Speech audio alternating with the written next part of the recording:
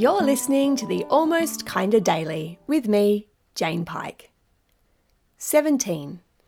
The Exploration of Responsiveness. My writing has become an exploration of responsiveness. I understand now that as soon as I require my leg to be here or my arm to be there, that as soon as I fix my hands or assume a position that I've created in my mind's eye as the ideal, I've pulled myself out of the moment.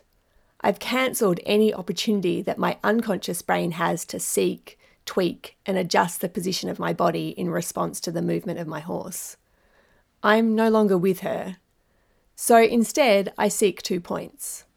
I ask, can I match my midline up with the midline of your body?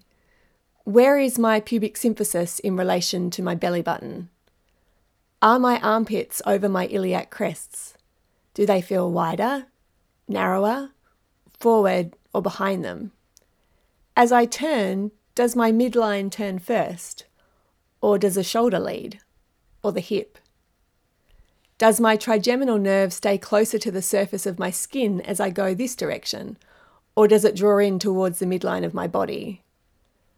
I don't change or judge. I don't forcibly adjust. I simply observe.